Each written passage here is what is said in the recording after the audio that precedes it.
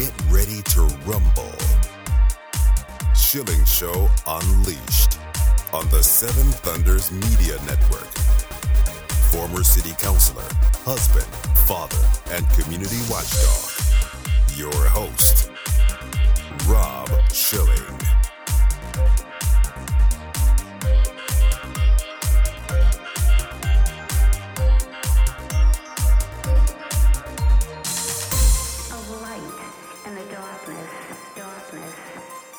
Welcome to the Schilling Show Unleashed podcast. Remember, your direct support makes our show possible, and you can directly support this podcast by visiting shillingshow.com and then clicking on the Patreon banner at the top of the page to make a monthly contribution. We appreciate your support. The Schilling Show Unleashed podcast welcomes Terry James, a student of Bible prophecy, an author of many books on the subject, and co-author, along with Jonathan Brentner, of the new book, Hereafter, It's Far Better Than You Can Imagine. Terry James, thanks for joining us today on the Schilling Show Unleashed podcast. Thank you, Rob. It's always great to be with you. I think it would be instructive, because you do talk about this in the book, about your own death experience, because you had some very interesting things that you encountered while you were no longer on this earth. Yes, I did. And, I'm a kind of an old, stodgy Baptist type, I guess you'd say. I'm always a little bit skeptical about, hearing all these ecstatic experiences and so forth. But let me tell you, since a Good Friday of 2011, right before that Easter, of course, I had the most interesting experience, I guess you would say. And, I was exercising. I've been exercising. I'm 81 now. Mm-hmm. I've been working out since 1979 pretty regularly. Mm-hmm. I was just finishing with my workout, and I sat down in my recliner, and all of a sudden I started getting indigestion real bad. I had been getting it for several days, and I thought it was just indigestion, but it got worse and worse, and finally I was having breathing problems, and I kind of was getting clammy. I told my wife, Margaret, I said, you better call 911. Well, she knew there was something up there, because I don't like to go to a doctor for anything. Yeah. So to say call 911 was a real panic time, because I couldn't breathe. Then they came out, the EMT, and they said, I can't get a pulse. Both guys felt my arms and said, well, let's get him on the gurney and get him out of here. They asked if I could walk to the gurney, and here I walked to the gurney, I guess, without any pulse. But anyway, they got me in the van, took me off to the local hospital, which is not very far from here. And as they was pulling me out of the back of that van, I heard this funny blip. It was like a computer prompt or something. And all of a sudden, I was in the middle of a bunch of young, beautiful, tall people, young men and women, in an effulgence setting, and they were bidding me to come to them, and I started toward them, and I thought, well, this looks like a really wonderful group. It was joyful and cheering and so forth, and started toward them, and all of a sudden everything turned dark. Now I'm blind. I've been blind since 1994, really, due to a hereditary retinal disease. So everything started turning dark again, and I was on the gurney, and I said, you should see where I just was. I said, this one kid was saying I had to hit him with the paddles. I said, what paddles? He said, well, your heart stopped. And I had to hit you with the defib paddles. And so this went on down the hall. They were taking me down to the cath lab in the hospital, and my wife was there, of course, and the doctor said, we don't know. He was dead on arrival, so I don't know what we're going to do here.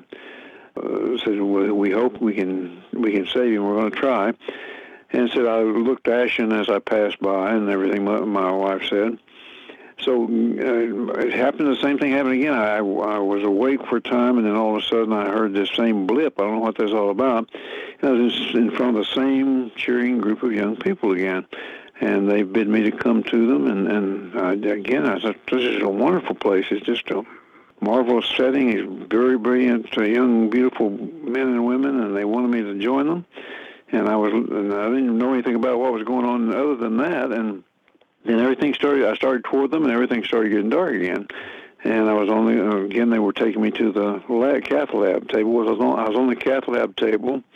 They were working on me. They were trying to get me, I guess, prepped for the insertion of the stent.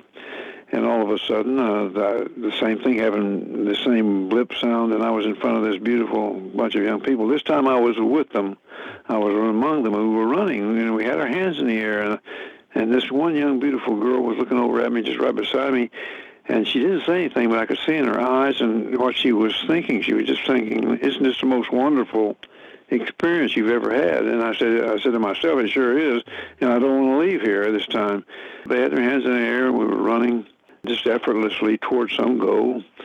And then everything started turning dark again. I remember thinking, "I don't want to leave." And I was on the cath lab table, and I asked what was going on. So, "Well, we had to hit you with the paddles again." This young man apologized, and the doctor, and I said, "What's going on?" He said, "The doctor's trying to save your life." So I shut my mouth. I didn't ask him more questions. Let him try to, and he said no more questions. He was an Indian doctor from India, and he said no more questions. And so that was my experience. Well, I think it's fascinating in the context of this book. It's far better than you can imagine, and you've been given a glimpse of something that you could not have imagined otherwise. But there's so much in the Bible that we never get to, and that's why I'm so glad you've written the book, Terry. I think we ought to go to the rapture of the church, because so many important things happen as a result of that, to us individually and personally, and also to the world. So if you could tell us about the importance of the rapture of the church to this story. Well, of course, the rapture of the church, that's what the blessed hope is Jesus Christ calling the church to himself. And this is a pre-tribulation taking up or snatching, or in the Greek it's harpazo, is translated into the Latin Vulgate rapturo, which is where the more modern theologians take the word rapture. And it's a certain snatching up of all believers in Jesus Christ, those born again, those who believe in the death, burial, and resurrection of Jesus Christ and truly believe it in their hearts and confess it with their mouth. Paul says in Romans, "Believe in your heart and confess it with your mouth, and you will be saved." Jesus will take all of those believers to be with himself at some point, unknown, before the tribulation, his last 7 years of leading up to Christ's second advent when he returns to earth. This will take place prior to that is a rescue, really, out of that time of tribulation, that 7 years period when God will have to send judgment and wrath upon a rebellious world who has rejected his son Jesus and who has turned their back on him. The rapture will be that glorious moment when we will appear with Christ in the air. We find that in 1 Corinthians 15, verses 51 through 55, basically, and through 1 Thessalonians, in 1 Thessalonians chapter 4, verses 13 through 18. That's where the rapture is told by Paul the Apostle. It is a glorious event, and is one that we believe that it is very close, because we see all the signals of the coming tribulation era on the prophetic horizon at this moment. Therefore, we know that the rapture of the church will take place before this tribulation starts. It will take place before that, so we know we must be very, very near that time of rapture.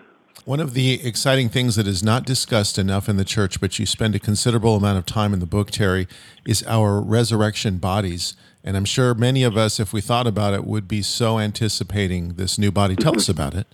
Well, last year, I'm in for 81 years old. I'm in very good health. I've worked out, and I've been in good health except for that heart attack, and God has seen me through that totally.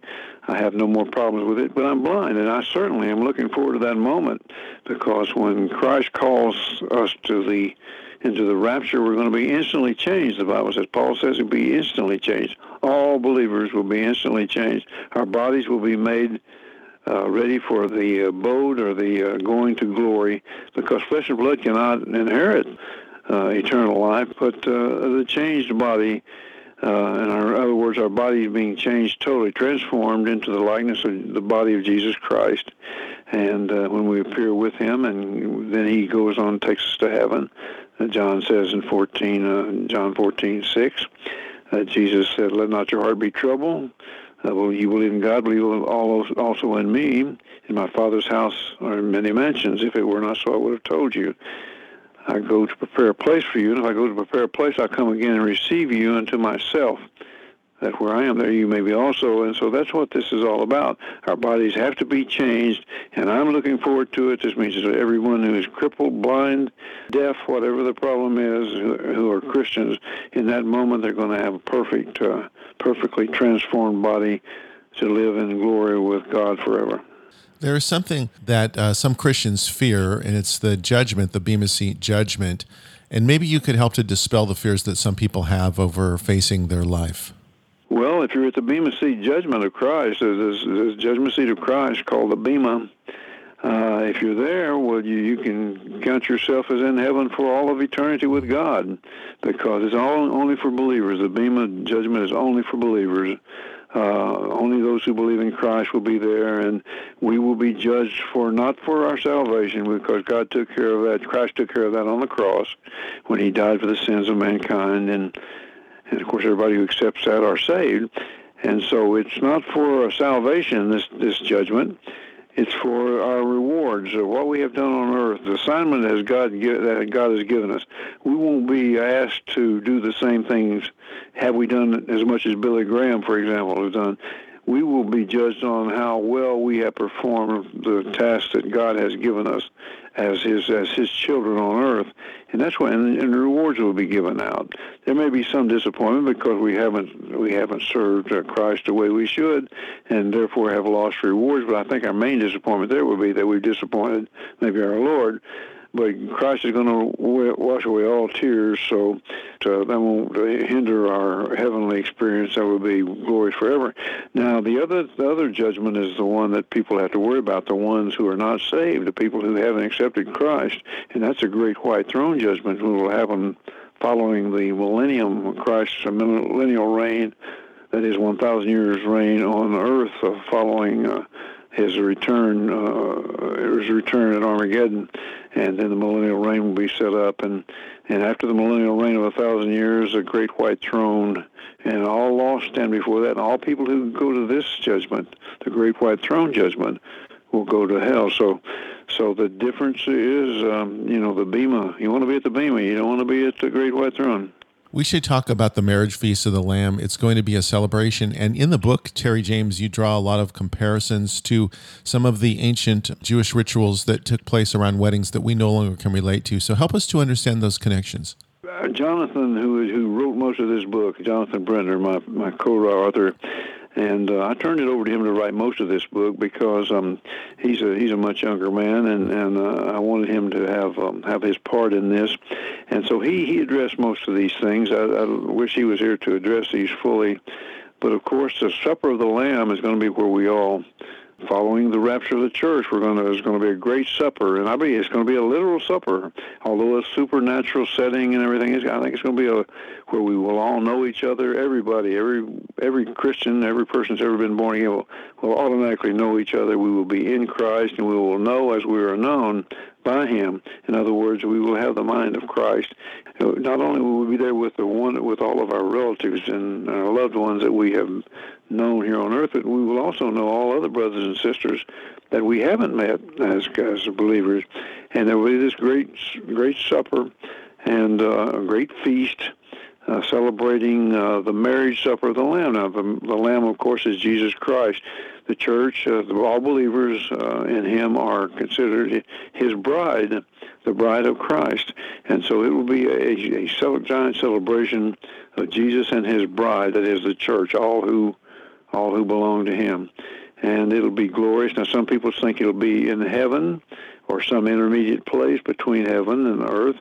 Some people think it will be on earth. I personally believe that Supper of the Lamb will be in heaven, and we will be celebrating that great going to Christ all during the 7 years of that terrible tribulation that's going on earth.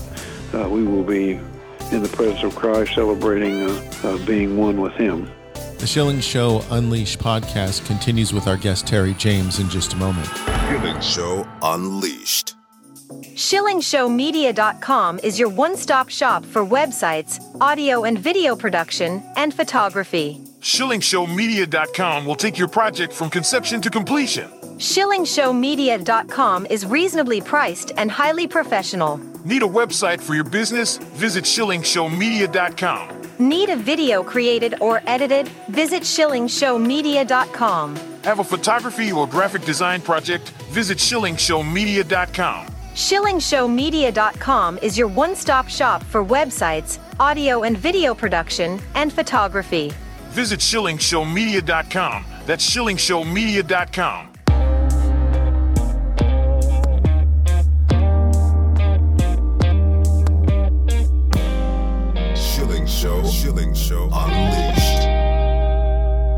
The new book is Hereafter. It's far better than you can imagine. Co-author, along with Jonathan Brentner.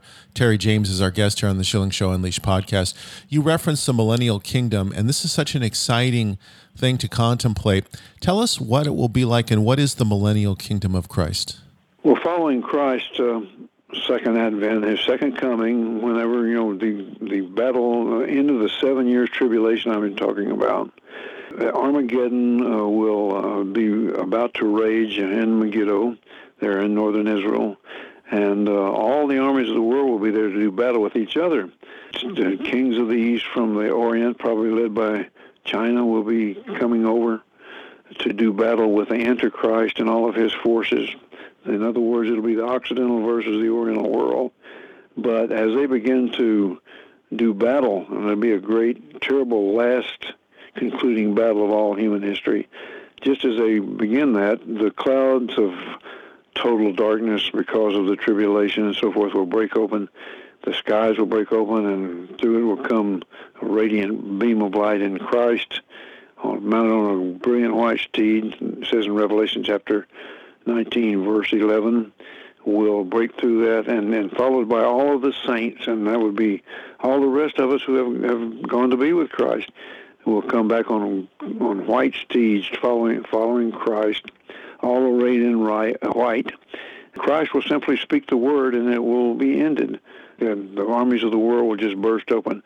They will stop fighting long enough to turn their weaponry on him, trying to stop the Son of God from returning, but of course he will just speak the word, the Bible says, the sword that comes out of his mouth. And I believe it'll be the same word he spoke to the raging sea on Galilee when they were about to perish, and the disciples came to him, and he was asleep very calmly, and they were worried as if the boat was about to be destroyed. He just simply spoke to the sea, said, "Peace, be still."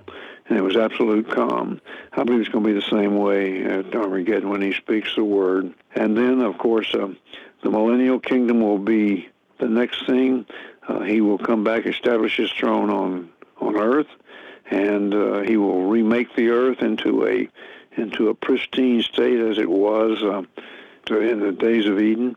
And he will rule and reign on Mount Zion in Jerusalem for 1,000 years, and he will rule with a rod of iron. That means that he will abide no disorder or lawlessness. And he will simply rule and reign for 1,000 years, and then there'll be many people who live through the tribulation who will go into that millennial kingdom.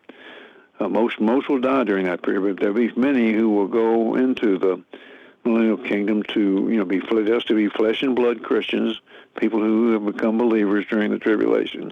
They will go into the millennium. They will repopulate the earth because they're flesh and blood. They procreate, and there'll be millions and billions of people, probably many more than there are now on earth in that 1,000 years, because there'll be very little death and dying, and those who die will be because they have and somehow come opposed to God's laws and so forth, and deserved death, and be very little death or dying during that period.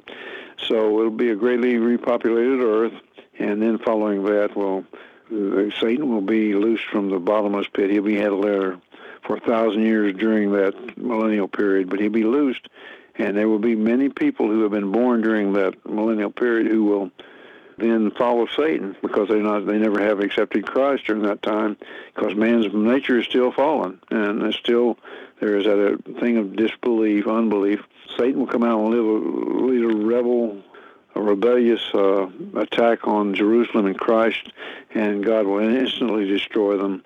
And then that's the end of the millennium, and then God remakes the heavens and the earth. And that's basically the story. You should tell us about our own roles as believers in the millennial kingdom. What will be our work? As believers, it depends on, as Christians now, in this era before the rapture of the church, yes.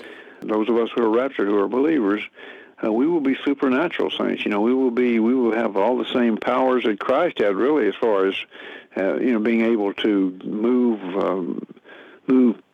into places instantly, just to go from, for example, the millennial kingdom, the millennial home of all believers will be the the New Jerusalem is called. It's a 15,000-mile cubed residence where we will be living and going back and forth between Earth and that New Jerusalem. And we can do it instantaneously. It doesn't have to travel by jet or anything else. We're just thinking and we're there.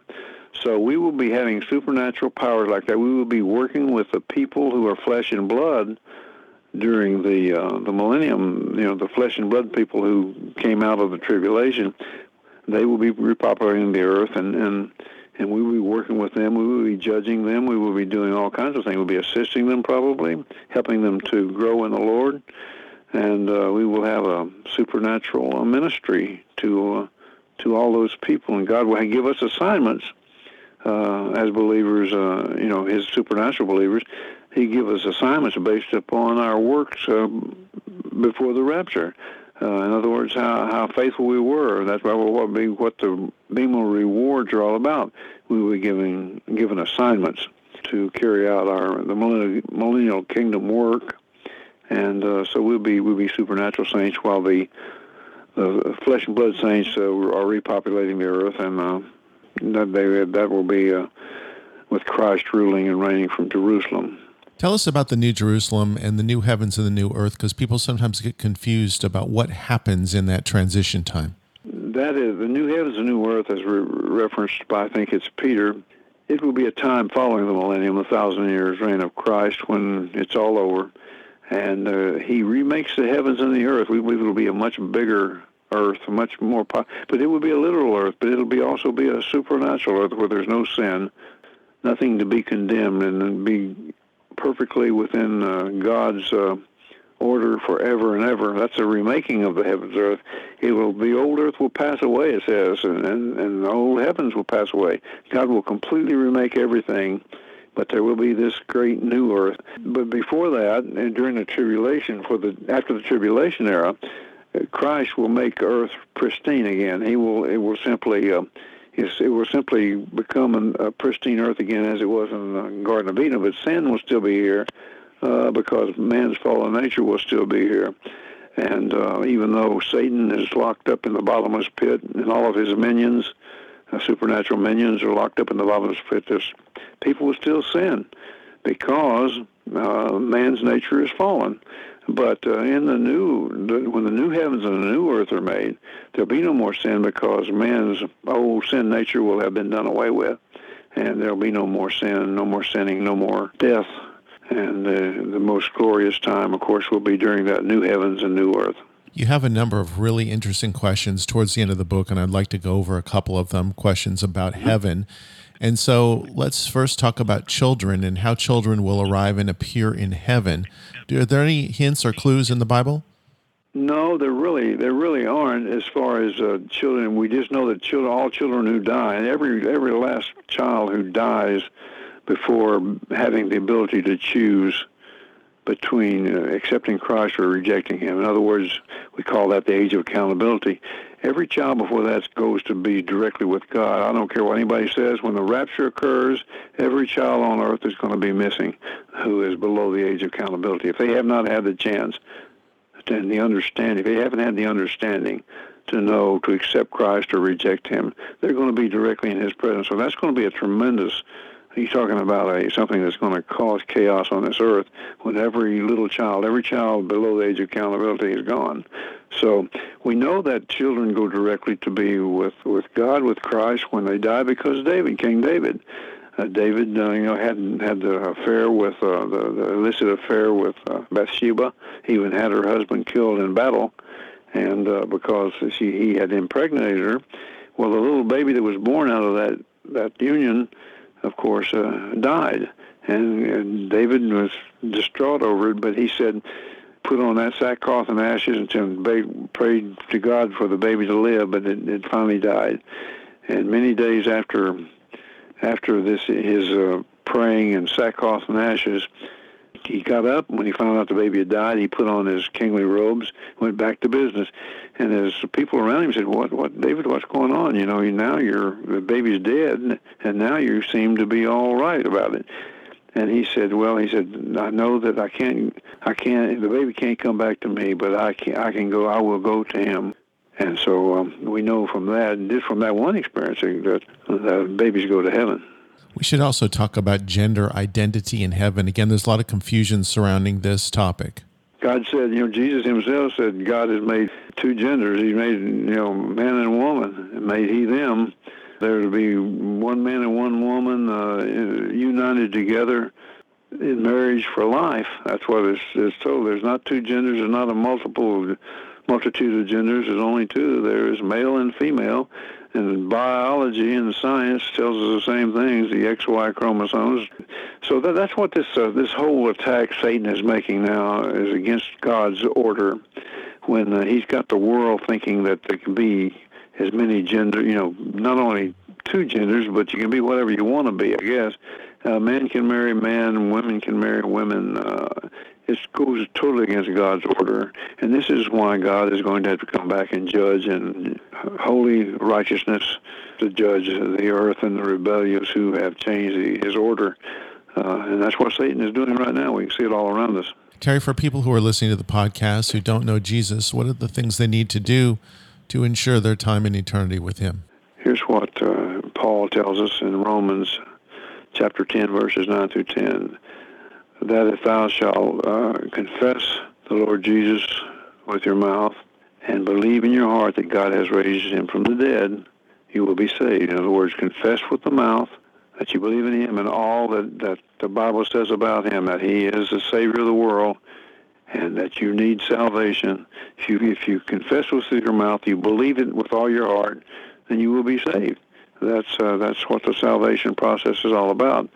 And certainly, boy, the way things are shaping up, it's time as never before for people to get right with God in the sense of being saved from their sins so that they will go to be in the hereafter with God forever. Terry, if people would like to get a copy of Hereafter, or if they'd like to follow you and the work that you do online, would you tell us how we can do those things? You can go to raptureready.com. That's my primary website, mine and Todd Strandberg, who founded it. raptureready.com, all one word. The books are listed there with the places to order. And you have my articles, and many, I have thousands upon thousands of articles there. It's the largest Bible prophecy website on the net in terms of information and visitors and so forth. So we welcome you there. And my other one is my little prophecy blog. It's called TerryJamesProphecyLine.com. That's another one, TerryJamesProphecyLine.com, all one word. And I have a lot of my videos and different things there, a lot of my interviews. I don't do videos, but a lot of my interviews with some of the prophetic ministries and with Jan Markell, other people. They can go there and check those out. We are living in exciting times for Christians. The book is Hereafter. It's far better than you can imagine. You've done a remarkable job along with your co-author, Jonathan Brentner. Terry James, thanks for joining us today on the Schilling Show Unleashed podcast. Well, thanks so much, Rob. I appreciate it. That concludes another edition of the Schilling Show Unleashed podcast. Visit us online at shillingshow.com, where you can directly support this podcast by clicking on the Patreon banner at the top of the page and making a monthly donation.